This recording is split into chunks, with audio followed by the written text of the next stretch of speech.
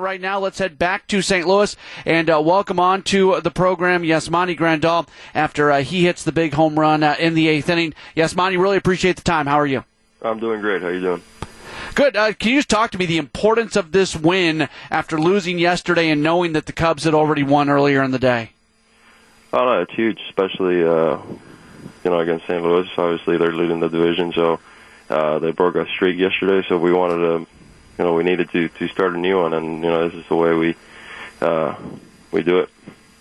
From a fan perspective, I know fans just live and die on every game, and every win makes it feel like it's going to be a playoff team, and every loss makes it feel like the season is going to be over. As a player, how do you not allow those emotions to hit you, where you're just going out and doing your job on an everyday basis? I've been at this for the past 6 years, where. Every year we're trying to contend for a postseason spot. Some years I've had long leads. Some years we've been coming from behind. So you don't really think about it too much. You just try to take it on a day-to-day basis. Don't worry about what other people are doing. Just make sure that you're winning and you're doing what you're supposed to be doing. You've been drawing walks all season long, but it's really starting to catch a lot more of attention right now as you approach 100 walks on the season. Can you tell me a little bit about your approach at the plate and the plate discipline when you're taking a look at pitches, coming in and deciding to swing or not?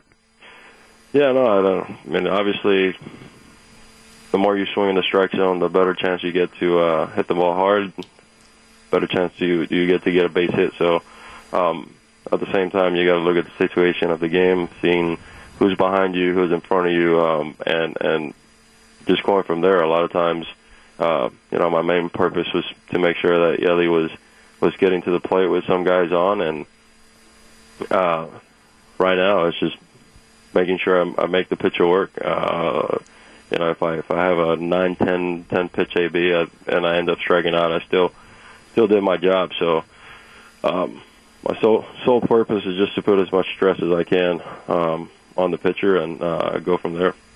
Last thing for you, what was Jordan Lyles doing today that made him so effective?